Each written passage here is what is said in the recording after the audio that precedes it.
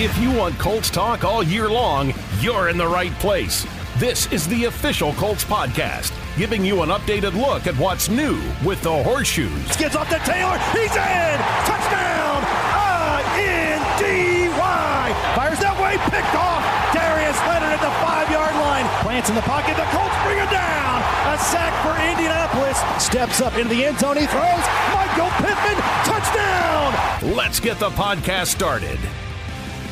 What's up, everyone? Welcome into another episode of the official Colts podcast presented by WynnBET. I'm JJ Stankovitz. Matt Taylor's here. Lara Overton's here. We are talking position battles on this podcast. Training camp starts in a month, guys. How about that? Nuts. It is nuts how fast this is going. Where did the summer go? Has it even started? It's not gone yet. Summer's barely we just had started the summer solstice. We're a week into summer. Well, we got a month until our summer becomes training camp. That's still summer, though. To me, summer lasts until Labor Day. Because in the NFL, it's a wonderful way that the schedule falls in that, yeah, you have that kind of crazy, hectic month from training camp beginning at the end of July, running through late August with the preseason. But then you get Labor Day weekend. So you get this like wonderful finale to summer, and also that you get to conclude the training camp preseason period and get all excited for the start of the regular season. By the way, thank you to whoever at the NFL decided to get cut down day off of Labor Day weekend. It was a good move. Really good move. The Saturday of Labor Day weekend used to be like one of the busiest days of the year. Yeah. And then the Sunday was practice squads. It's like the equivalent. It's like the equivalent of tax day for accountants, but in the NFL. That's how it would have. It was for all of us who work in the league. I learned that lesson in 2018 when I went. Pops Taylor would agree with that, right? Yeah, he would. Except accountants probably aren't trying to drink on a boat on tax day. There we go. You know what I'm saying?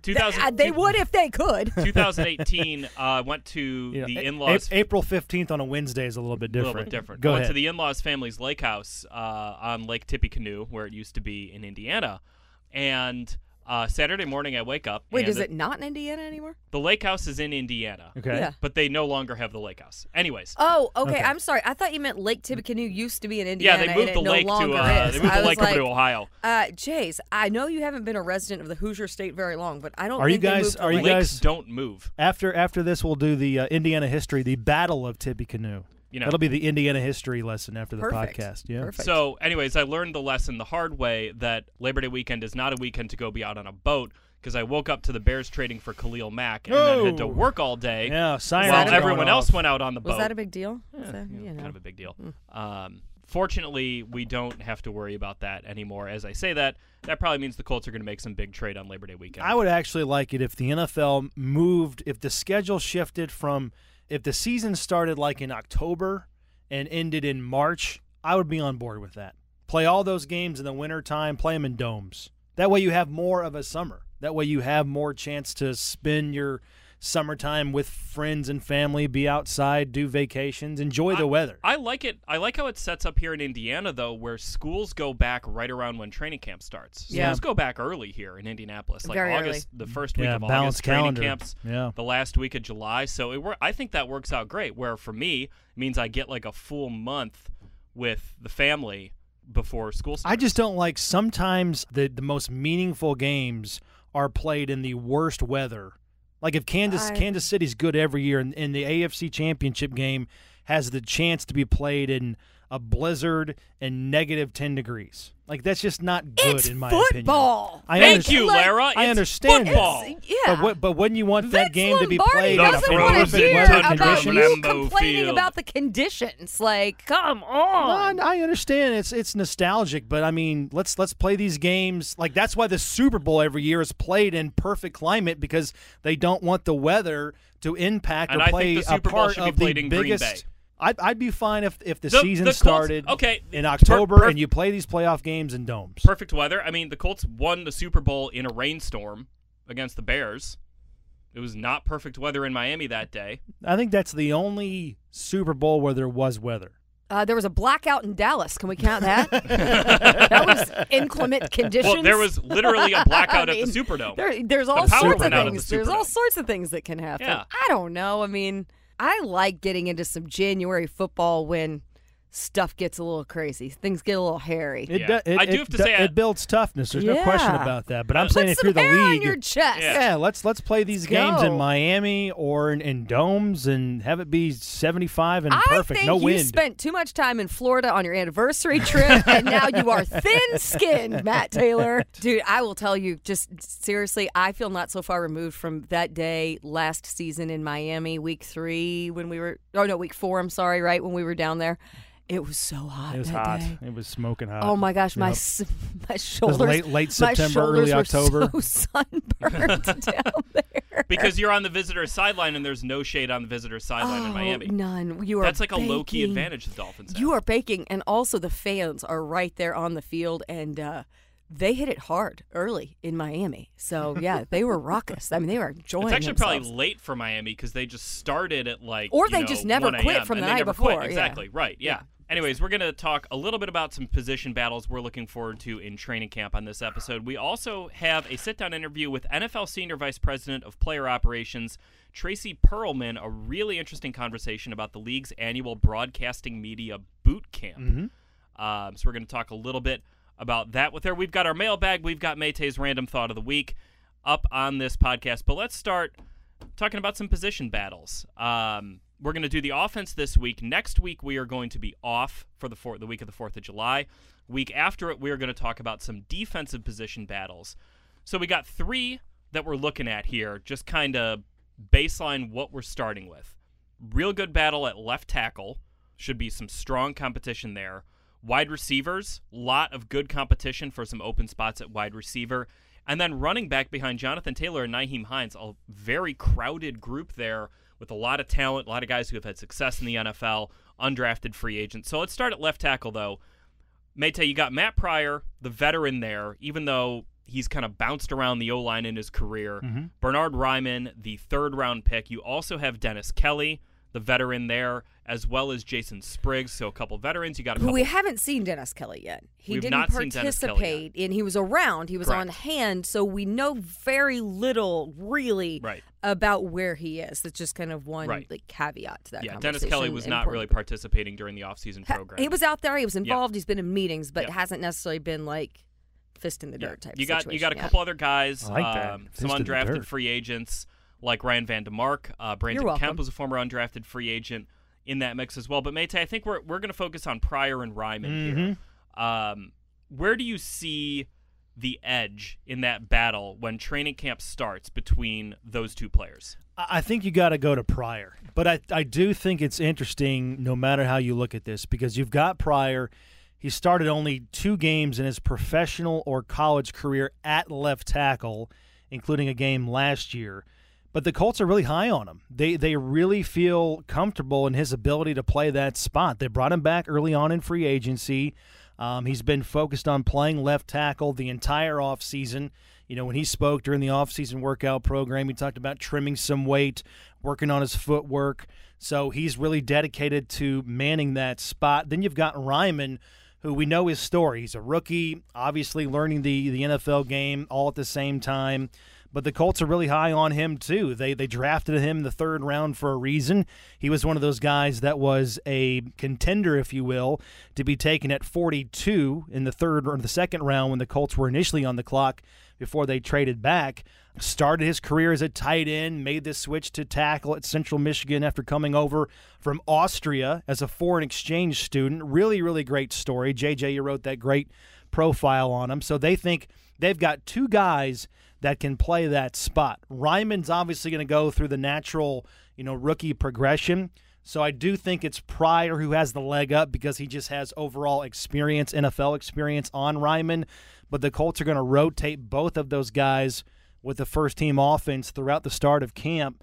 We all know Chris Ballard and how this operation works. I mean, the best players are going to play no matter where you came from, no matter how much money you're making, no matter how you were acquired, so on and so forth. Lara, it's hard to learn about rookies during the offseason program because, especially offensive linemen, they're not doing a lot of the things that are going to determine what, the one-on-one drills. Right. You're not doing a lot of the matchup stuff. Yeah, exactly. But just from and you're not in pads. Exactly, right. But from the sense of knowing this team and kind of, piggybacking off of what Mate said about how the best players are going to play, is there an opportunity for Ryman to really push Pryor throughout camp? And what does that sort of look like? Does that look like by the second preseason game, Ryman's taking snaps with the first team offense, or can it be? Does there need to be like a cutoff essentially for when the Colts need to get a starting five together on the line? I think that they're going to go in with a plan, and that plan is going to have plenty of opportunity to move. It'll be malleable. You're not going to be locked into exactly how it's going to be. I do think that there's a strong possibility that you do see Bernhard Raimann challenging Matt Pryor over the course of camp, but I think it's going to really come down to the preseason games and what is shown in those types of situations, because we've seen a lot of rotation throughout the course of training camp with those guys up front, working different guys in, giving guys different opportunity, especially because in camp and in preseason, your offensive line is often working with different quarterback combinations too. You're not just going to be working with Matt Ryan. You're going to have Nick Foles in there. You're going to have Sam Ehlinger in there as well. So in those assortments of combinations, I think that if Bernhard Raimann has a really steady training camp and then continues to impress over the course of the preseason, which everything we know about him lends itself to think that he's going to do that because of the work ethic that there is, the background that he has, what he has done thus far, I do still think part of it is don't we forget that he's kind of still learning offensive line. He's still learning the tackle position. Right. He started playing football as a tight end. So there's a lot of evolution for him and a lot of growth. And I can't think of any better people to be surrounded by than when you think of Quentin Nelson, Ryan Kelly, Matt Ryan, Matt Pryor also to help coach up the young tackle. So I think that the leg up goes to Matt Pryor to likely start this season because of the experience factor and because the Colts have, a bit of that, monkey on their back of sluggish starts to the season, and you need to position yourself as best as possible to kind of have your experienced veteran guys starting out the season for you, laying the groundwork, setting the tone for what you want to do. But I do think that there's a great possibility that when you get in there, that week 3, week 4 situation, that's going to be an opportunity when you see a bit of some rotation in that aspect and wanting to keep those guys up front. It is certainly a luxury if you have guys who can both play at a starting level on your offensive line with the way the league has gone at stacking defensive lines and the pressures you're going to face up front on the edge. I mean, the loser of this battle is probably your swing tackle. Yeah. Going to be your backup left tackle or the backup right tackle. Well, that's interesting, mate, too, because Raimann hasn't played right tackle. Raimann's, and like Lara said, he's still relatively new to the position, having converted from tight end in college. Sure. So I think that's probably why you have Jason Spriggs and Dennis Kelly on your roster. In the event that Matt Pryor wins the job, then Raimann's probably not your swing guy. One of those two veterans, and Spriggs or Kelly, probably becomes your swing guy. Perhaps. I do think that he could play. I mean, just as we saw during minicamp, Ryan Kelly's playing right guard just because of cross-training. So I think that he probably could. There's credence to the fact that you bring in those guys because, Spriggs has played guard and tackle. Like you said, Dennis Kelly has predominantly been a right tackle. That savvy veteran that the offensive line is missing, right, without Mark Lewinsky and Eric Fisher no longer being here. So I do think there's credence to that. But as we saw last year, I had these written down last week when Jeffrey and I were doing the offensive line burning questions. But what was it? 10 different offensive line starting combinations last year. 9 guys started at least 3 games. So it's going to be tested. That's one of those positions where it's just a matter of when, not if. Attrition always plays a part on the offensive line. So you need guys that need to be able to play, multiple positions, different sides of the offensive line, because inevitably you're going to be in a pinch like the Colts were last year, late in the season when, they had to have Quentin Nelson play 2 or 3 snaps at left tackle. They had to have Matt Pryor play left tackle against the Raiders. So it's going to come up. It's not so bad, though, if your backup plan is Quentin Nelson popping over to left tackle. But you could need do to be a lot prepared. Worse. So I think Raimann, they drafted him where they did for a reason, because he has, just a ton of upside no matter where they play him along that offensive line. The one thing that like just talking about this, and I'm like, man, my favorite thing to watch in training camp is the one-on-one O-line versus D-line. When I want to see out of Ryman, that'll tell us where he will be. Unique Ngakoue over there? Is that what you're thinking? Yeah, I'm thinking, because I mean, look, Bernhard Raimann is going to get beat in those drills. It's going to happen. How does he self-correct? How does he self-correct when Unique Ngakoue hits him with that cross chop for the first time? Does he continue to then lose those reps, or does he, after losing one, then he goes and wins the next one? I think those are the things you look for out of a rookie when it comes to those one-on-one battles. I mean, let's not forget, it's not just Unique Ngakoue. Kwity Paye, yeah, pretty good pass rusher, up and coming there. Dayo Odengbo, a guy who's going to play with a lot of power on him. Those are going to be really, really telling, those reps. Well, and this is one of the reasons that in the conversations that you have in the war room prior to the draft, when you're talking to the scouts and Chris is up there and Ed Dodds is up there in front of the room, one of the questions that a lot of these debates comes down to is, does he love football? And Bernhard Raimann is a dude that loves football. Mm-hmm. So in those situations, he's always looking to study, always looking to get better, always looking to hone his craft, always looking to find a new skill set or something to build on to what he's capable of doing. So I think that he is one of those who loves the challenge that's ahead of him because it's going to provide him an opportunity to learn. Keep in mind, he also has a guy to learn from like Kevin Mawai in that room of the offensive line as well. Yeah, pretty good resource in Kevin Mawai there. Let's talk about the wide receiver room a little bit. You look at the depth chart here, and obviously you've got Michael Pittman Jr., your 1,000-yard guy. You've got Alec Pierce, your second-round pick. And then kind of beyond that, you probably think Paris Campbell and Ashton Doolin have spots on this team. Paris, based on his upside that is still there, even though he's gone through some terrible injury luck. Ashton Doolin, for him being a second-team All-Pro special teamer last year, I think he should have been a first-teamer, but we don't need to go down that rabbit path and relitigate who should have been a first-team special team All-Pro last year. But beyond that, you got a really good, talented group of guys competing for probably one or two spots, you would figure. Keke Coutee, DeMichael Harris, Desmond Patman, Mike Strawn, all guys who are back on this team. Then some undrafted free agents, Kekoa Crawford, Ethan Frenia, Samson Nakua, and Joseph Adai's nephew, Michael Young Jr., in that mix as well.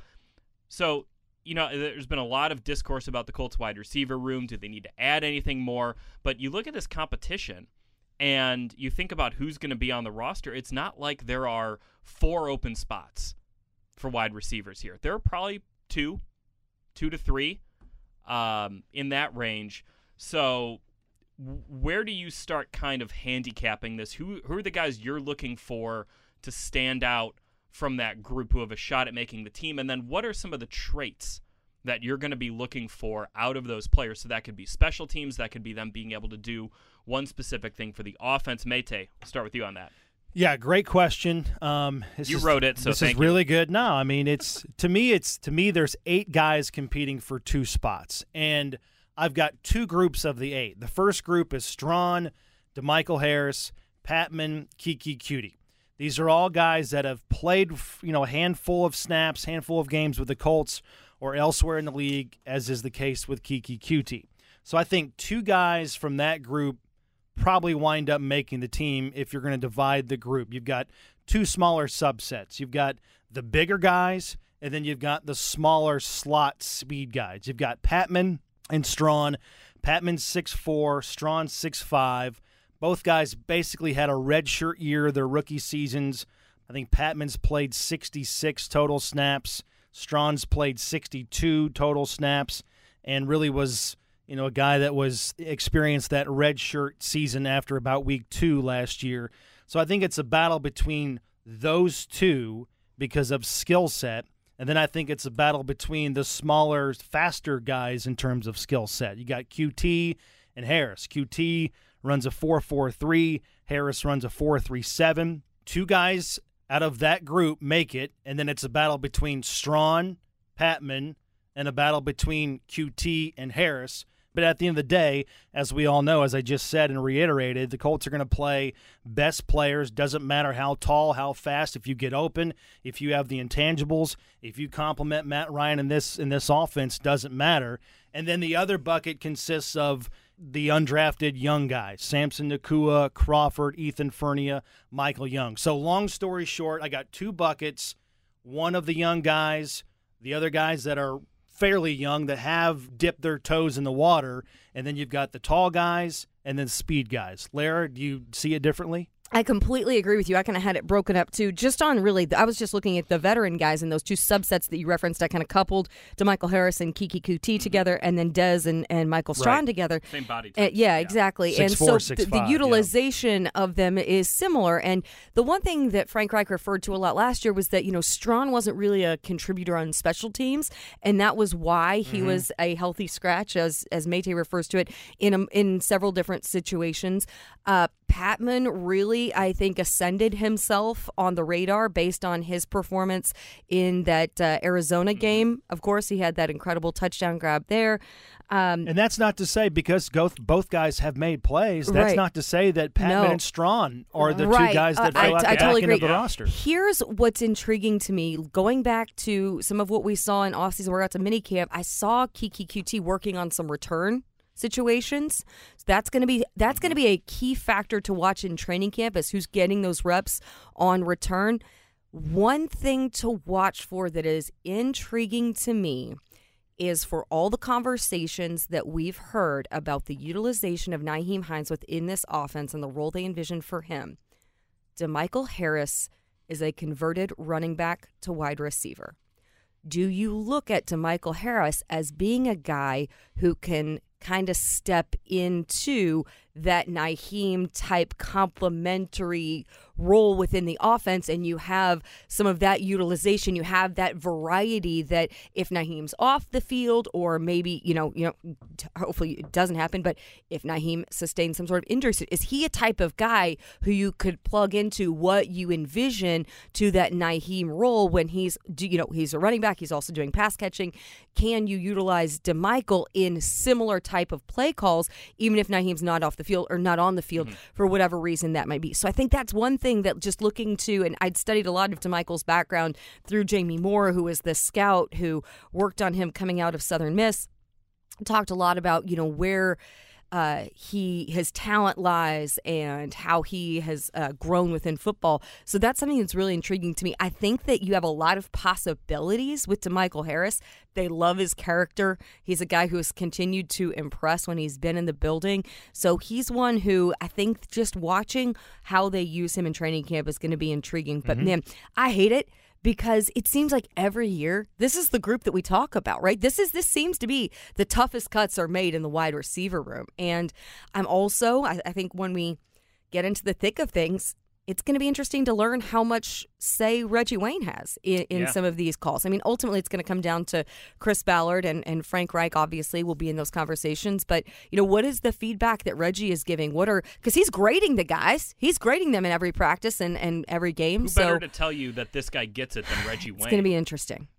That's a great point, by the way, on DeMichael Harris. I did not consider that. But if you're building this role in your offense, and you are installing it for Nyheim Hines, it would make sense that you would have someone else who could do it, who would be DeMichael Harris. So that's it's like playing with 6 running backs or 7 or 8 wide receivers, because those guys can do both. Because at first it's like, can you kind of fool some people? Can you put some people back in their heels if Nyheim's not on the field and they don't think that they think you're using.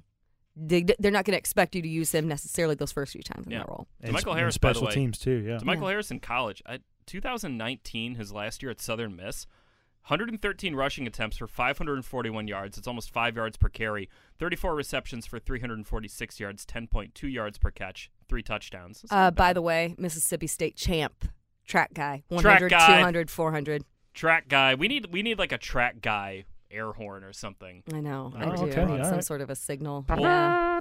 I love it. There you go. Mate did it. All right, let's move on to the last group here, the running back room behind Jonathan Taylor and the aforementioned Nyheim Hines.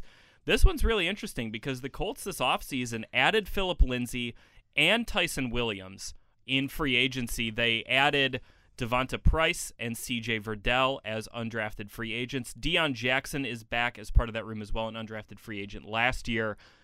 This one's interesting. See, I think it's the least interesting. So I want to know. To me, I don't know.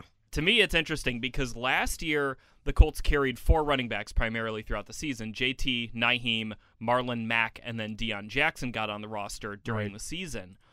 Is there a need for a Marlon Mack type on this roster where Marlon last year really was not used a whole lot because the Colts didn't really need him when you have Jonathan Taylor? I think that on the was an team. exceptional situation because of Marlon and coming back from the injury and who he is and Right. how he is regarded and respected and appreciated within this organization. But I don't Marlon- think that that's going to be a template likely that you see moving forward. Mayte, what do you think? I'm going to say yes. You do? Because you do need that insurance package because Jonathan Taylor takes, what is that word that he uses? He does Prehab. Prehab? Yeah. What 22-year-old talks like that, by the way? I mean, he's so A guy who could have gone to the Ivy League, Right, a guy who I could have mean, played at he's Harvard. mature, wise, intelligent, Also, everything. a new ESPY nominee, two-time ESPY nominee, Jonathan Taylor? Yeah, breakout star and favorite NFL player. So Yeah. you'll be able to see him out in Well, L.A. on Hollywood. Count those two things. He's taking home that hardware in You those think? categories. So he's up against some competition. Really quick. I'm sorry. I've totally taken this on a different route. but No. This is good. breaking news as of today, 'Cause just the a couple hours ago. So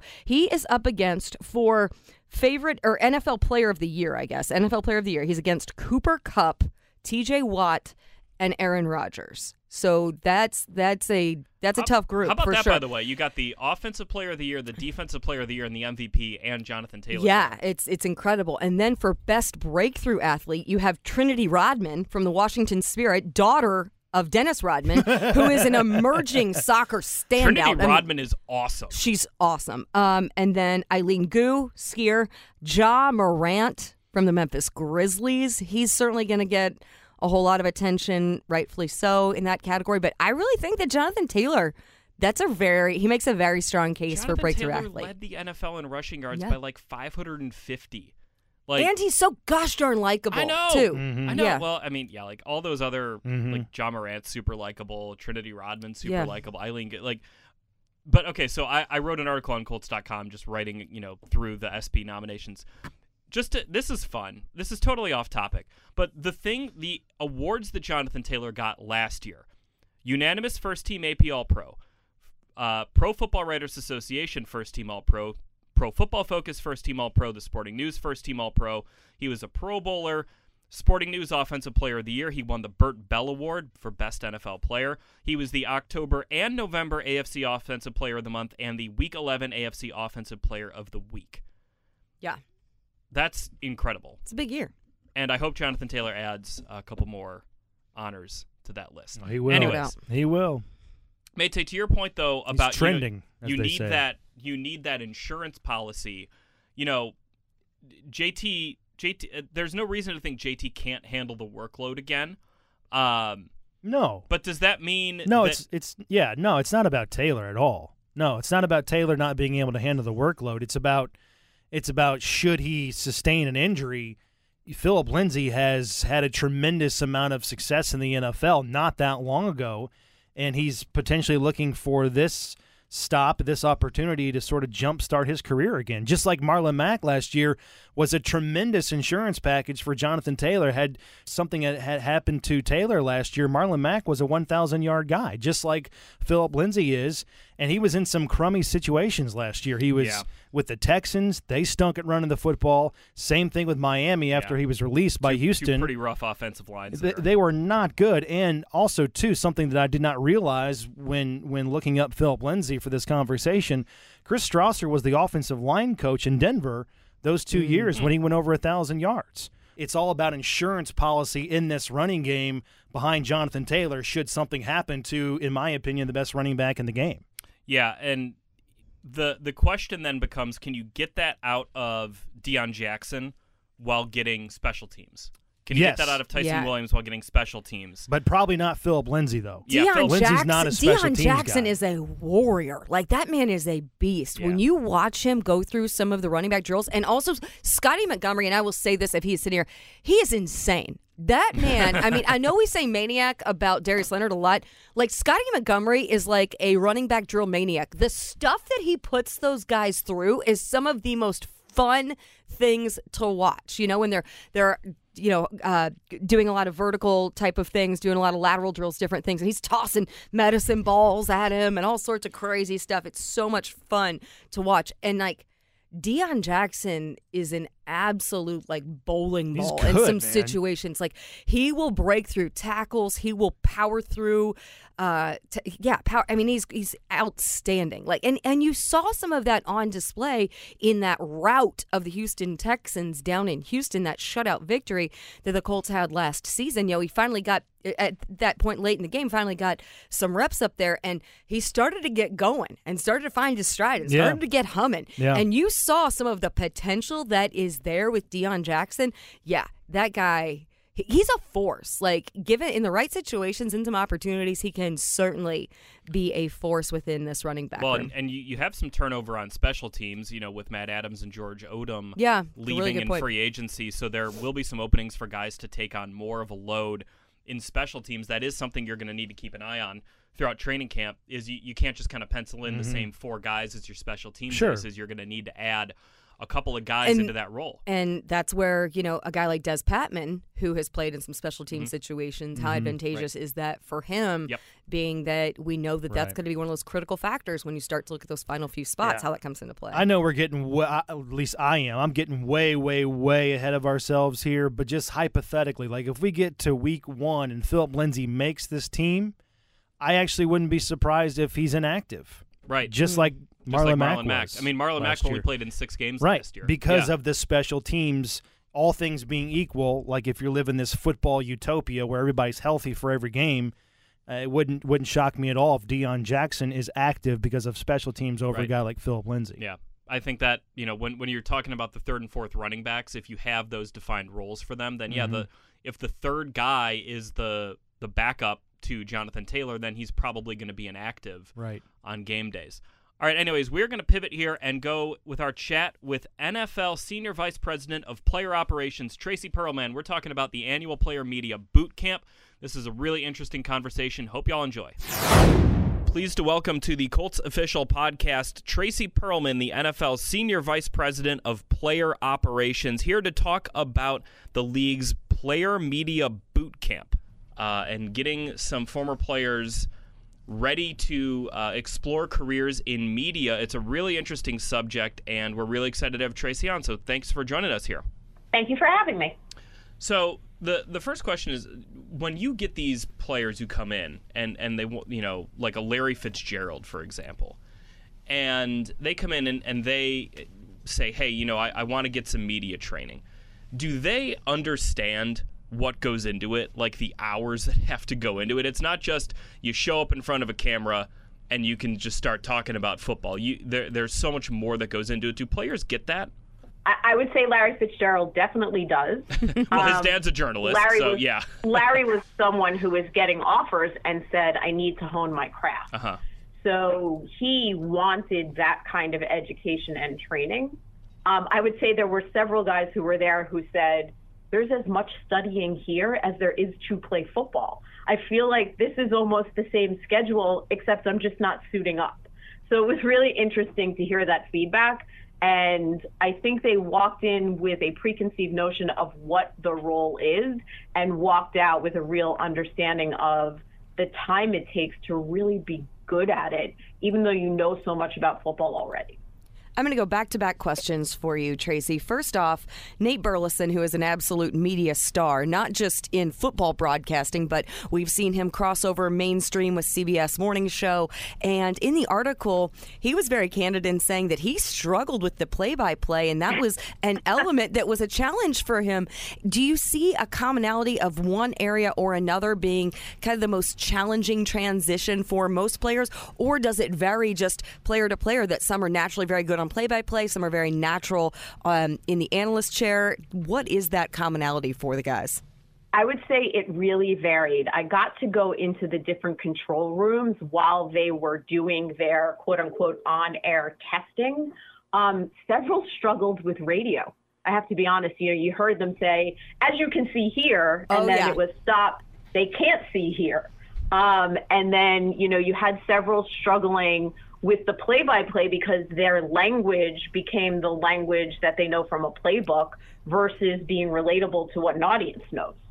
So I think that it varied player by player. What I found really interesting was several walked in saying, this doesn't interest me at all, and walked out saying, hey, wait a minute, I thought I wanted to be a studio analyst. I really like doing play-by-play. And we had some guys saying the podcast space I thought was not for me at all, and it really was for me. So I think you had several different players saying, hey, I came in here hoping to learn more about X, and I really figured out I like Y. What I did hear from faculty this year was everyone was good at something. You know, in years past, they said they've had a ton of guys struggling, but I think the way it was set up with the education being so specific, players were really able to learn a lot and then go do it. So we saw a lot of success. I thought it was great to sit in there and watch.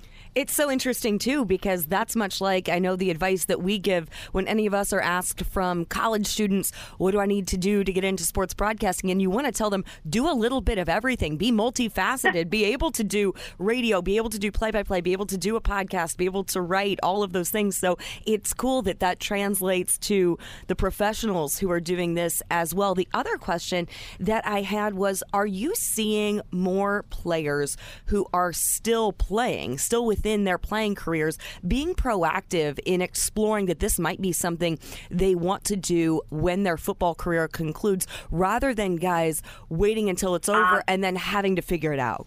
So it's interesting. I run player engagement as part of player operations. So I hope that we're being really effective in saying to players, you really need to start thinking now about what you want to do later.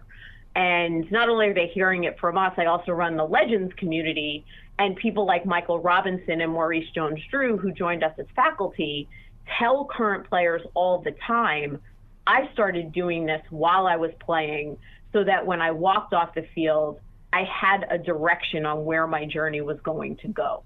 So we've been working really hard with the heads of player engagement at the clubs to continue to say to players, start focusing on what area do I like, and if the NFL can offer you an education in that area or offer you an experience in that area, you should take it. So I would say this year we had more current players participating in the broadcast workshop than in the past. And I do think that we are seeing current players start to really think about, okay, what is it that I want to do when I'm not playing anymore? And that doesn't have to be now. It can be in 10 years, but you're going to have the reps. You're going to know if you like it, and you're going to feel like there is a next part of your journey. Tracy, how long has the NFL, this NFL broadcast workshop boot camp, how long has it been in existence? This is 15 years now. It's had different iterations. It went to the college levels, meaning that we were actually hosting it at Bowling Green. But with the opening of the new NFL media facility, we thought, number one, we have a great place to do it. Number two, we have experts who can run all of the, the different entities. So the workshop, the tech, all of the things that we needed to do could be run by professionals. And we have the partners who are experts. So having a Fred Gaudelli there was amazing for players. So we started at NFL Films, we changed it to go to the college level with Bowling Green, and then we brought it to the NFL media location. I think the biggest thing that's changed is media is now 360. It used to be a broadcasting workshop. So you were essentially learning how to be in front of the camera. We wanted to make sure they learned about how to do a podcast, how to host Twitter Spaces or an IG Live, how to host something on YouTube, how to work in radio. So we wanted to make sure it was a full experience because now there are so many different ways you can work in the media. And I think just for a little bit of context, Fred Gaudelli has been producing NBC's Sunday Night Football, which is a fantastic broadcast for a number of years now. So getting him in there, I'm sure, has a big impact on those players. Just from just from the standpoint of, and something that was mentioned in the New York Times article was trying to expand the pipeline of black play-by-play announcers. And that's an area that do you see the talents and the skills and the desire from some of these players to go that route and to not just be the color analyst or the studio analyst, but to actually call play-by-play? I don't know if they know they want to do that. Mm-hmm. That's the most interesting piece. All players, when they walked in there, like I said to you, I think several of them were like, this, I don't think I'm going to love this.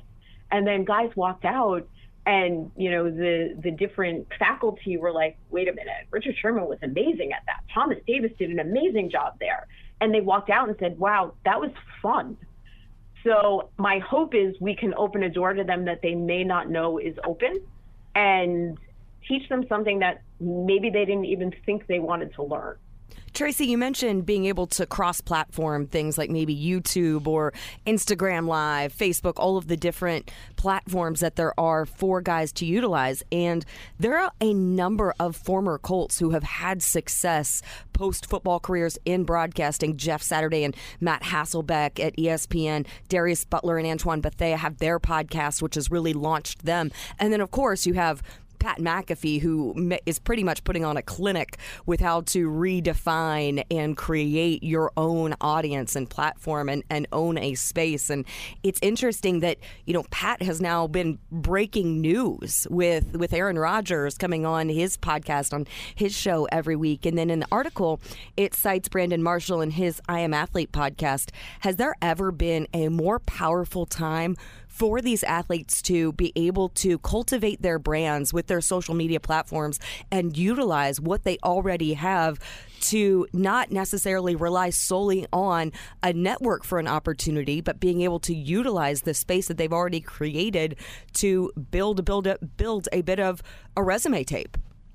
No, I think this is the time, and that's why we wanted to be in this space teaching this 360 approach, because we are charged as the player operations group with elevating and amplifying players off the field. We're trying to tell them, you can do it on your own. We can support you in doing it. We can use everything that we have, but you have assets in front of you that you can utilize. So now's definitely the time. We want to make sure we have what they need to support them in doing that, and that includes education, as well as our own accounts. You probably have seen players take over our Instagram, players doing Twitter Spaces with us, players doing stuff on our YouTube channels. And what they walked away from with the broadcast workshop was, you need reps. Keep getting reps, and you can get reps by creating your own entity. Tracy, a little bit of a two-parter from me. Do you know a natural when you see it? Like, this guy gets it. This guy's going to be something. And then I guess the second part of that is, who is the best former player to kind of kill it through the workshop?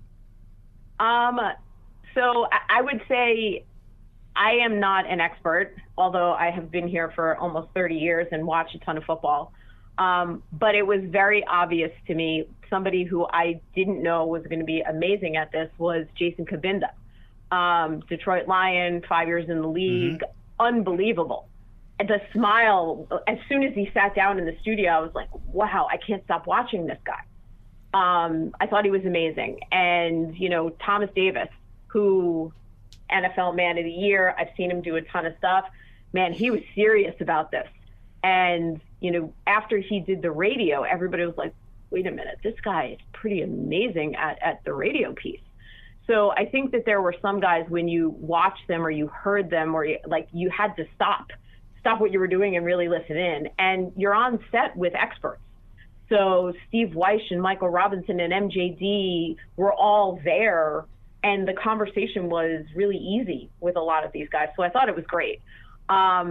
Look, coming through the broadcast workshop, Nate Burleson, again, amazing. Michael Robinson, these guys have worked with us on NFL media platforms for a long time. Dan Orlovsky, I think when you see the tapes from their original workshop, you can see that there was something there, but wow, have they grown and done amazing things. And I'm so proud to be a part of it. When you have these players go through training, whether they're current players or maybe they're players at the back end of their careers or recently retired, how do you notice them getting comfortable talking about maybe players they played with or played against or coaches they were coached by. Because something I was thinking about as we're listening to this conversation is Mitchell Schwartz on the Athletic Football Show. He did a weekly segment, and it was so informative because it felt very real and authentic, even though he's a year removed from playing in the NFL. And I feel like I learned a lot and came to trust his opinions and his analysis on those things. How do you notice players kind of walking that line in some of these boot camps, or whether they're just starting off in their media careers? It was really interesting because the question was asked several times by several players and legends, several different ways. And everyone answered it the same: be factual. Players know that you now have a job to do. Be factual. As long as you're stating the truth, you can have an opinion. Don't ever go after someone's character. I think it was really clear that everybody in the room wanted to ensure that the people that trust them now would still trust them when they were on air or on radio or whatever they were doing, because that was really important to all of those guys. And it was interesting to listen to Michael Robinson and MJD talk about how sometimes they have to talk about something that might not be that pleasant for a player, but as long as they're reporting the fact, hey, this guy had a bad game, here's why, and they're not attacking his character or what he's doing off the field or his family, they're going to keep that trust. And you want to keep the trust of the players that you have, because it's really important to your job, but it's so important to them personally, because once you walk away from the game, that brotherhood is still there, and it's always going to be there. Tracy, I know we have a lot of aspiring media, whether it's broadcasters, writers, journalists in various forms who listen to the podcast, who we get questions from, being that we work for an NFL organization. What are some of the points of feedback, the strongest tips that are given to the guys who go through your boot camp that can also relate to anyone who is interested in this, who wants to pursue this profession? Number one was study. Every single night that we were there, they were given a game that they were going to have to do. They needed to know the players, the numbers, the background, a tidbit of information. Really educate yourself on the game. Make sure you know the players, and really make sure you know your information. That was number one for me. Number two for me was also, you have to be relaxed. And it was very hard. Some of the guys, as soon as that light went on, you could see the nerves. And we had a coach there who was talking them through the things that they could do to actually relax. And then I thought the be factual was really the biggest point, because you don't want your opinion to taint the facts. And you want to watch somebody who cares about the game and the players, even if they're reporting something that, isn't that pleasant. So those were the three things that stood out for me. And the other thing that stood out for me more than any of it was be yourself. And a lot of feedback was, you may have a producer tell you they want you to do X, Y, and Z. Don't.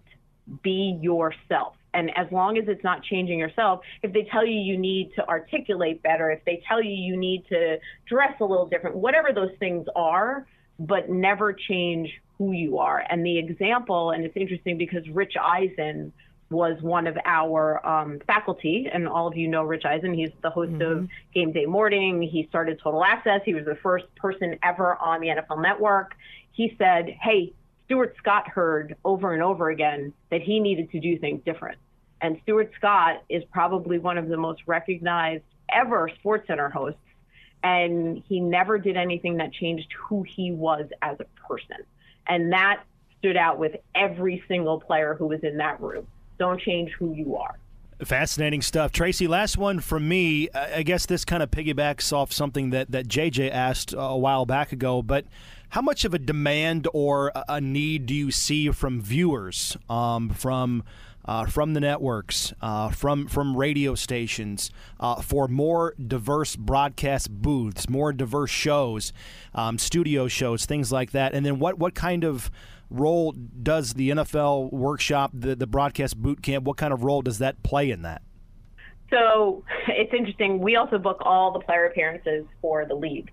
So we're always getting requests for diverse candidates. We want to make sure that we're helping the networks keep, a diverse set of people on their airs. So we get a lot of questions. Hey, do you know if XYZ does this? Do you know if this player does that?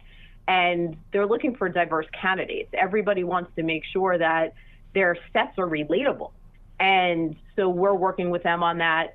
The 24 who went through the workshop are very diverse, and we've had, networks reach out to us already to have some of these players work with them for draft. Yeah. So we're hoping that the 24 that we had as the students for this workshop are actually a set of players that networks, radio stations, even some of the social accounts come to us and say, hey, I'd love to tap into Marlon Humphrey. I'd love to tap into Sebastian Joseph Day. So the idea for us was to ensure that we had a group of players that over the next entire season, all of our different partners could utilize throughout everything that they were doing. And it's a diverse set of players. And it's because that's who really wanted to be a part of it. And we wanted to make sure that they had the opportunity. Really interesting stuff, Tracy. That's we could sit here and talk about this for a while, because there's so many different ways to think about this boot camp and just the way that players look to continue keeping their foot in football after getting out of their playing careers. But what you just said about getting guys like, hey, tapping into Marlon Humphrey in Baltimore, and the skills that he has while they're still playing is a really interesting way to look at it too. I guess the last one for me is just, is there a general type of player or personality trait that these guys have that you generally see kind of flowing through these 15 years of doing these boot camps? They love the game of football. It's unbelievable, to the point where you sit there and you don't want them to stop being a part of it. Gerald McCoy was amazing at this boot camp, and what came through for me with Gerald was, I love this game. All I want to do is be a part of it somehow. And I would say every player who has gone through this boot camp, I think players sometimes default to, oh, well, I need to stay in football. This is what I know. But everyone that you see on air, and again, I'll default to Michael Robinson specifically, they love this game. Michael runs, youth football in Virginia for over 6,000 kids. He also has a job on the NFL Network. He's also on the Legends Youth Advisory Committee. He'll do anything he can to pay it forward for football. And every guy that I have seen go through this boot camp that has been a part of this workshop, they love this game and they want to pay it forward. And they want to be a part of it however they can. Final one for me, and when I talked about all of those former Colts and media, I neglected Peyton with Peyton's Places, which, a huge error on my part. But I'm interested if there is a current active player in the league who you would love to see in broadcasting in some capacity, whether that's in a studio, in a booth, or on his own various streaming platform, kind of like what we have seen Peyton do, or Peyton and Eli on the Megacast. Cam Jordan. Bar none. Mm-hmm. Cam Jordan is funny. He loves the game. He loves to have fun. Anytime we have something to do, Cam raises his hand. He wants to be a part of everything. And the reason I love Cam is he was also a part of it as a kid because his father played.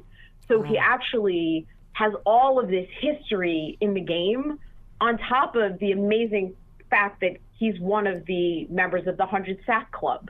He's a current player. There are only 9 of those guys. He's an amazing player. He loves the game. He does an amazing job when he's on air. And he's just a ton of fun. I don't know if you follow him on social media, but watching him in the Mardi Gras parade go down the street in a recliner was one of the funniest things I've ever seen. And he's just an amazing person.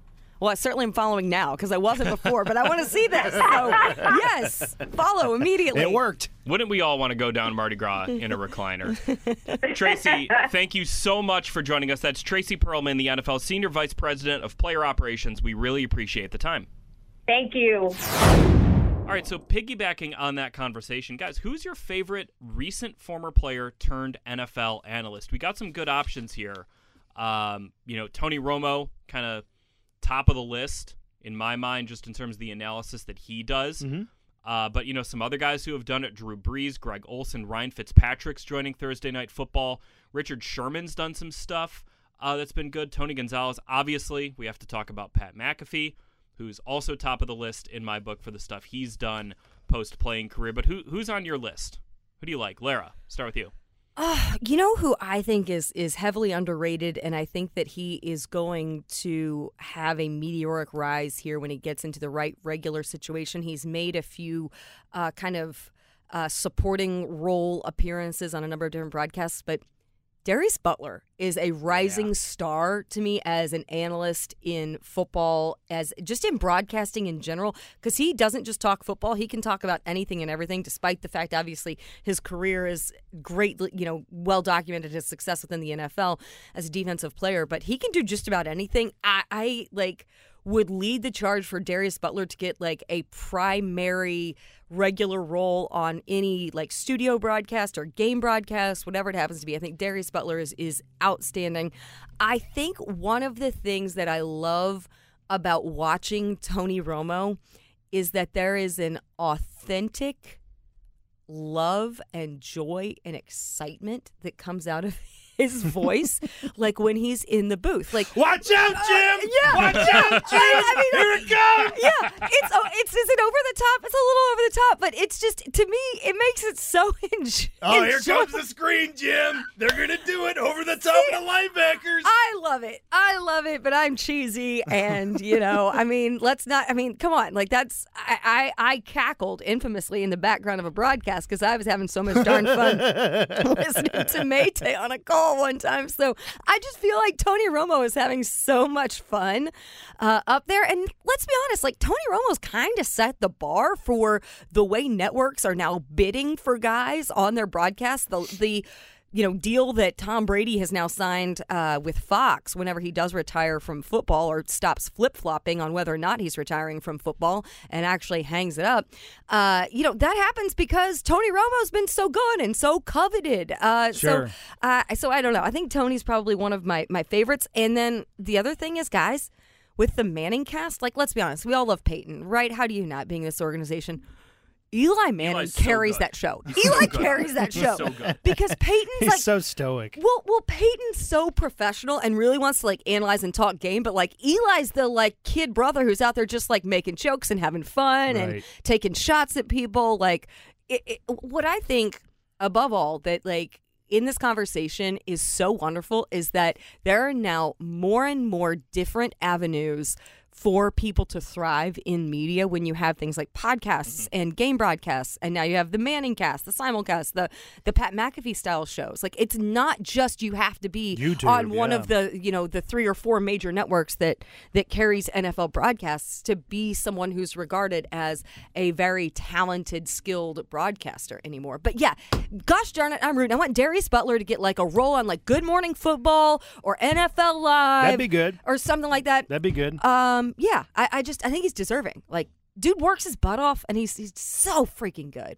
Mayte, who's on your list? Nice guy, too. I like Greg Olsen. Yeah, he's really good. I think everybody in the list is obviously really good, in terms of player turned broadcaster. But Olsen, in short order, has really mastered the art of being succinct and to the point. He speaks the modern game well. He knows the modern players. He relates to the players. But also, too, Larry, you can appreciate this. He understands TV. Yeah. That's so key. You've got to be able to understand what you're supposed to be doing and what your role is. And he also understands, it appears, what everybody else around him is doing and what their roles are, right? Understanding the producer, the director, knowing what they need out of you each moment of the broadcast. That's a really hard thing to do. So he understands football, but he also understands TV and meshing the two, which I think is probably what, as we talked to Tracy about, probably the toughest thing for some guys to learn and be educated on. They can sit there and talk ball all day, but you've got time constraints and you've got windows and ads and sponsors and things you've got to take into consideration. And so when you can marry those two things, that's when I think you really got it figured out. And Greg Olsen, 2-3 years away from playing? Mm-hmm. And he's already figured that out, and he's the number one guy on Fox for good reason. Do you think that part of the way he's been able to master that so well is because as a tight end, like, the versatility is critical to your success in that position. So that's why, that's part of how he had such sustained success over, so many seasons as a player, was because of how you could utilize him within your offense in a number of different situations because of the nature of the tight end position. So it makes maybe that translation over to TV where it's like, okay, in this situation I'm doing this, in this situation I'm here. Maybe that goes back to just those those things that are ingrained in you from playing that position in particular. I'm very excited for the Thursday Night Football coverage lineup this year with Amazon taking it over. So we know Ryan Fitzpatrick's joining it. He's a guy who seems like an absolute natural. I randomly saw Ryan Fitzpatrick. We were in LA doing a shoot for some upcoming interviews that you'll see here coming up very soon ahead of the season. And Ryan Fitzpatrick's just walking down the street, and I'm like poking some of the people who are with us from our career. I'm like, guys, it's Ryan Fitzpatrick. No, it's not. It's just a guy. And guys, Ryan Fitzpatrick. Like, we're in LA, like it's not unusual. It's not like we're in, like, I don't know, like Louisville, Kentucky, and he's walking down. It's like LA, of course. That was a good choice. A good choice on what city to use. I was like, there. Where could I say? Like, where's like random? Like, I was also just home. Kokomo. No, but I was just back home in Louisville. So, but yeah, just walking around. Southern Cal. So Ryan Fitzpatrick is rocking the beard. Is going to join it.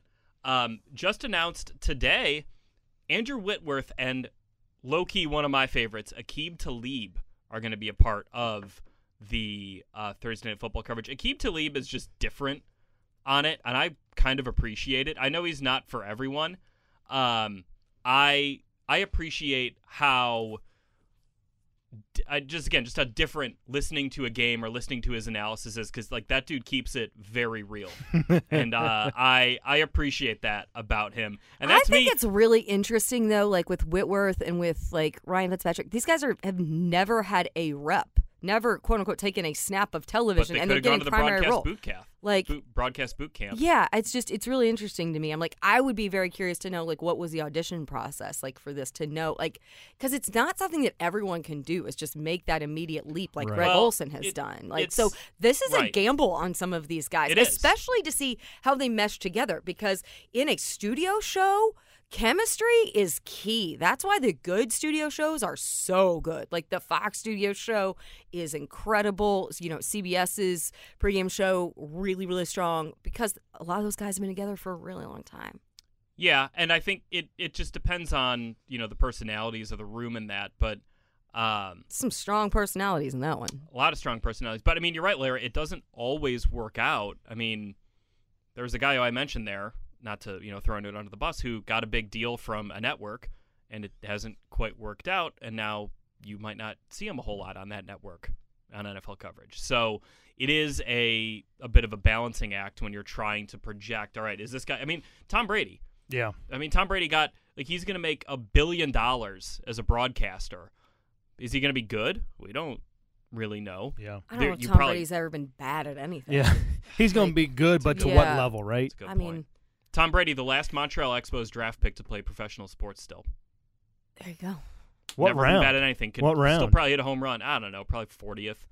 But he could still like if you gave Tom Brady a baseball bat today and said, "Go hit a home run at Tropicana Field," he probably could. Here's the thing about Tom Brady is even if it's something he's not naturally good at, he has like it ingrained in him he'll work to make it happen. Like even if it's like doesn't come naturally, that's a guy who's going to pour himself into mastering what it takes to be good. And let's be honest, if he wants anyone to help coach him, he has everyone at his disposal. He like picks up a phone. Hey, Jim Nance, you want to come and sit and this time play next some golf year and he's then at his call house. Some games together. Yeah, they're going to be hosting like a boot camp at his house. Yeah, for like 36 straight hours on rewatching cell phone footage of him trying to be the best broadcaster he can be. Got to watch the tape. Hey, let's go to the mailbag. Let's play the jingle. Here's the mail, it never fails. It makes me want to wag my tail. When it comes, I want to will. This week's mailbag question comes from @CNPrice4646 on Twitter. I'm expecting Matt Ryan to be a significant upgrade over Carson Wentz. What concerns me is that the Falcons traded him for only a third-rounder and absorbed $40+ million in dead cap money. Were the Falcons just trying to accommodate Ryan? Are my high expectations warranted? I thought this was interesting because I've seen this question from a couple people, and I've got it a couple times just from talking to friends about, why did the Colts only have to trade a third-round pick for Matt Ryan? Why were the Falcons willing to absorb such a dead cap hit to get Matt Ryan to Indianapolis? And these are very much unprecedented circumstances in terms of the background of this trade, with the Falcons pursuing Deshaun Watson, Matt Ryan starting to think about, hey, if Watson comes to Atlanta, what does my career look like after that? Right. Getting his arms wrapped around maybe the Colts are a good option. And the big part of this that we need to just mention is that Matt Ryan had a roster bonus due, and I believe it was due the Thursday before the Browns traded for Watson, so before Watson made that decision. And Matt Ryan said to the Falcons, hey, let's push it back to next week. So once he did that, it gave the Falcons a little bit more time to continue their pursuit of Deshaun Watson. And who does that, by the way, too? I mean, right. What a class move. Like 100%. 100% class move by Matt Ryan. He could have held that over their head and been like, well, too bad. You owe me my money. But so because he pushed it back to Monday, you can't keep indefinitely pushing it back. Like eventually that's going to become due. So because of that, Deshaun Watson says, all right, I'm picking the Browns on Friday. Matt Ryan then over that weekend, the Falcons basically have to trade him at that point. It's over. Yeah. And they have to trade him by Monday. So there wasn't like there's this long negotiating window. At that point in March, a lot of teams had already made their move at quarterback. One of the teams that didn't would have been the Carolina Panthers, but you're probably not trading a 14-year veteran in your own division. So at that point, you kind of feel like the Falcons, okay, you only traded him for a third rounder, but they didn't have a ton of leverage. If Matt Ryan got traded 2 weeks earlier, he would have probably fetched more draft compensation. But the way that it played out was a third rounder at that point was fair compensation. So you go ahead and you do it. Absorbing the dead cap money, I think you probably do that anyway. Dead cap is this kind of, it's something that I think gets a little too much attention these days, where you're talking about trading a guy or releasing a guy but still having his cap charge on your salary cap. Right. It's something a lot of teams have. A lot of teams have a lot of dead cap on their ledgers. It's not as big of a issue as it was previously. So that's how I kind of feel about it. Mate, on the expectations part of it, I don't think that the compensation for Matt Ryan and the way that it went down should change our expectations after seeing him during OTAs and minicamp. No, he's been so precise, so money with the football. He looks, he's got 2 years left in the contract. Based on the way he played, and again, I know it's minicamp, it's not live, there's no pads, I understand that, but he looked incredibly sharp. And when this didn't happen for the Falcons getting Deshaun Watson, it was so incredibly public. It's like your girlfriend putting out on Twitter or Instagram, all these social media Look at all these matches I had on Hinge. Yeah, it's like, hey, I want to date the captain of the football team. I'm going after him. I'm going to see if I can get it. And then when that doesn't happen, when she can't land a date with the captain of the football team, you don't want to get back together with her. She doesn't want to get back together with you. So I think the Falcons did right by Matt Ryan, just as you said, the week of that pursuit of Deshaun Watson, he did right by Atlanta. They sent him to a place where he wanted to go. They got what they could for him, and they did right by a guy that has poured his heart and soul into that franchise. Took him to 2 NFC title games, took him to a Super Bowl. He won an MVP there with Atlanta. He was the face of the franchise, so they took care of him and his next destination while they continued to overhaul their roster. They got a third-round pick, probably could have got more, but they did right by Matt Ryan because he's Matt Ryan. When you have that kind of a split after 14 years in such a successful time, not every team owes it to the quarterback and not every team, or the player, not every team follows through on it, but kudos to the Falcons for respecting where Matt Ryan wanted to go. Like, Matt Ryan had earned the right to say, I really want to go to Indianapolis by the years that he put in for that franchise and the impact he had on that franchise. And I mean, and just the public stuff he went through those 2 weeks of March. Yep. I mean that was a hard thing. It really was. That's not an easy thing to go through. Hey, let's get to the random thought of the week. All right, we're going right after it. It's 4th of July coming up next week, guys, or I should say a Monday, but 4th of July weekend on the near horizon. Lara, I love the 4th of July. It's my favorite holiday because it's hot. You're outside. You can do everything on the 4th of July. Favorite holiday? Favorite holiday, by beyond far. Thanksgiving, By beyond far. Christmas, By beyond far. Super Bowl Sunday, which I consider a national holiday. Leaps and bounds, my favorite holiday. You That's can do everything. a bold strategy, It is a- Cotton. You can be out there. You can swim. I know, gifts are not exchanged. There's, you don't get together typically with your extended family, but I love it because it's just the all-American day. You can swim, boat, grill. You're outside listening to music. You're playing games. You got baseball. You got fireworks. You're staying up till 11 o'clock at night around the fire pit. So Wait. What? I'm sorry. Staying up until 11 o'clock. Like, that's like Oh, really, Coach, that's really are going wild. you like, kidding me? buck wild. We're staying up till Larry, 11. JJ, you want to back me up here? I actually do want to back me say up 11 o'clock is a late night. You kidding me? Well, 11 that's late. I o'clock? went to bed at midnight last night. It was a Monday, kids. That was a Monday. Lara, you require like 4 hours of sleep. It's You're probably true. up at 5 o'clock. Come over to my house for 10 minutes and then we'll talk. Holy my. I love how Mary J's like, I mean, it's great. You stay up until Until 11 o'clock at night. No. You The kidding way me? you said that, though, probably Huh? you got, Mayte, you got a Did I lot just of get served? yup from the dads, and you got a lot of from people. All like, these millennials are Yeah, throwing these- yeah. tomatoes at their Bluetooth speakers right now. I get it. Trust me. I'm in a bucket. We're okay, not in the so same wait, bucket. what does can you just tell everyone, share with everyone what your 4th of July entails? Like, kind of just I go. just did. I'm outside from. What? You're just like barefoot with your Fred Flintstone feet out there flopping around Lake Monroe, like. Hey, I like my feet. I take care of my feet. All right, your feet are everything. When your feet hurt, your whole body hurts. No, You're I mean. getting more geriatric That's as this it. podcast goes on. I just parked further away from the curb. How about it? No, I just love the 4th of July. So, That's Lara, great. I love want to it. know. I want to know. Do you like fireworks? And if so, what's the best fireworks show that you've ever Okay, seen? I really do love the 4th of July because I am one who I go all in on a theme. Like, so I really like, we have a little red, white, and blue paraphernalia. Like, I actually do several like wardrobe changes on the 4th of July. We go to a friend's house. See, there you go.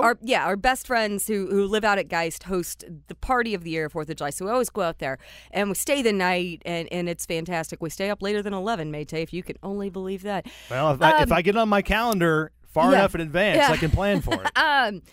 Fireworks I'm fine with. Like, yeah, sure. Like, it's fine. The best fireworks show, I would think I'm probably obligated to say, because I grew up in southern Indiana, Louisville area, there is Thunder Over Louisville, which for many, many years was known as the world's largest fireworks display. It kicks off Derby season in Kentuckiana, and it is massive. I mean, the entirety of the of the border there on the Kentucky side and the Indiana side, everywhere there along the Ohio River. Yeah. I mean, people start setting up their chairs hours and hours and hours ahead of time. I've been down there for that. Yeah. So I actually witnessed the very first one, like as a child, and I'm not sure that anything kind of surpasses that when you're so little and this is all hyped up, and then that's kind of the big first fireworks display that you see. So that was probably the best one. But I will say something I love. If people are in town on the 4th of July, the Indianapolis Indians do an outstanding Yes, they job. do. They play They a do. game on 4th of July, and they do fireworks at the end of the night. It's such a wonderful family event. You can sit on the lawn if you want to. For many years when I worked at Fox 59, we would do a live show out there on the 4th of July, and I would do some live hits out there, and it was always a blast. So if anyone is in town and doesn't have plans, or you're someone who doesn't have kind of a 4th of July tradition, that's a great one to take advantage of. Mayte, you were actually out doing a little baseball last week, weren't you? And they had fireworks. Yeah, they Colts did. at bat last week. They're fantastic, absolutely. Going along with that, the best baseball fireworks I ever saw, I was in Tulsa, Oklahoma, in the middle of July about 6-7 years ago at a Tulsa Drillers game, AA team. Don't ask me who they're an affiliate of, but they had fireworks after the game. And I think they were also related to like the city. The city was putting them on as well. So after the game was over, they turned the lights off like you typically see at a Major League Baseball game or a minor league baseball game. Fantastic show. Probably 25 minutes, all synced to music, of course. The best overall fireworks show I ever saw or have ever been to. Probably no surprise, Disney World. Oh, that's Disney a good World. one. Yeah, that's tough to top. Yeah. They project the images on the castle there in the Magic Kingdom. And, just if you're a little kid, hell, if you're a 36-year-old big kid like me, it was phenomenal. Huge end to the night, into the trip with the fireworks show. Did you have to take a 5-hour energy to stay up for it? Because you have to wait until it gets dark down there. So it's probably about 9:30. It was back in March. And it also gets darker there on the East Coast, Lara. So it was about 9. It was within the threshold of the bedtime. Oh, boy. How about you, JJ? To quote Kanye West, fireworks on Lake Michigan. Yeah? That's it. I mean, Chicago's 4th of July fireworks show is outstanding. Sure. It's really cool. Always super crowded, but that's a really cool thing I got to do. I used to live right by the lake, so you could kind of just walk over to the lake, go catch some fireworks, walk on back to your house. It was great. It was a no good, traffic. Do a lot of 'cause you're people? walking. I would assume a lot of people go out on boats probably on that night. Mhm. Yeah, that whole area. I did a boat for the Air and Water Show in Chicago once. Oh, that was yeah. awesome. Oh, that would be That was fun. really cool. Yeah. Yeah, you talk about American pride right there. That was awesome. All in on that. You got fighter jets going over. It's like, this is great. Yeah, that'd probably be mine. Not surprising again, anyone who knows me. Hey, speaking of Americana, guys, the Jim Irsay collection is coming to Indianapolis. Let's The go. collection's Lovely making a segue. stop at Lucas Oil Stadium September 9th and 10th. The event will be open to the public, and while tickets are free, advanced registration will be required to attend. You can follow the Jim Irsay collection on Facebook and Twitter for additional details as the event gets closer. I mean, you talk about I'm America. there. I I'll be can't- there. September 9th, I'm going to be there. I cannot wait to see that stuff. And I had a chance to see the collection at a previous stop earlier this summer, and it is incredible. It is so worth your time. I'm going to try to maybe get my dad up here in town because I think he would really enjoy walking around and checking out everything. I am pumped about And how this one. awesome is it too that this is something that you could easily charge admission for, but it's open to the public. Yeah. It's free. It's something that no one has access to be able to see these type of things and enjoy this type of history in this collection. So it's great. Very cool that Jim Irsay, the owner and CEO of the Colts, is kind of sharing all this stuff with everyone and for free. So be sure to again follow the Jim Irsay collection on Facebook and Twitter for additional details. As we get closer to the event, as we get closer to the end of the week and 4th of July weekend, on Friday, the last word will bust out the burning questions on the defensive line.